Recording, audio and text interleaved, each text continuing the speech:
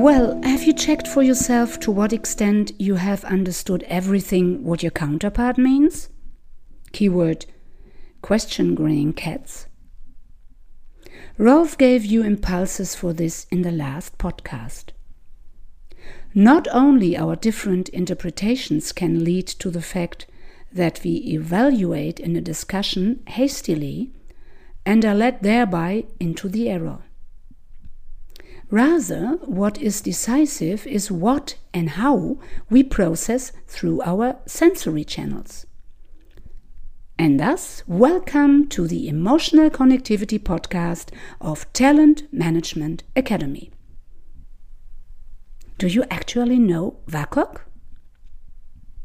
That is the abbreviation for our so-called representational systems, consisting of visual, seeing, auditory, hearing, kinesthetic, feeling, olfactory, smelling, and gustatory, tasting. Every human being is equipped with these sensory channels. The amazing thing is that we process sensory impressions highly individually and represent them in our brain. For example, you can perceive only about 7 different things at the same time with your outwardly directed attention. Or something escapes your attention because you prefer a certain sensory channel. Freely along the lines of, the person you were talking to had such great eyes and a tiny dimple in his cheek area, but what did he say again? Just as well, you can turn your attention inward and activate your body awareness. Which part of your body do you notice the most? How exactly do you feel? How do you feel your balance? More tilted to one side or forward or backward? How does your inner voice sound when you talk to yourself? Find out which is your favorite sensory channel. And then, in a second step, develop the ones you use less often. How do you do that? It's simple.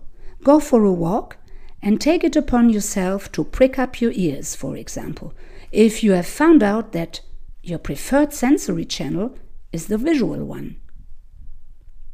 Or listen to something, music, an audiobook, and pay attention to what feelings are triggered in you and where you locate them.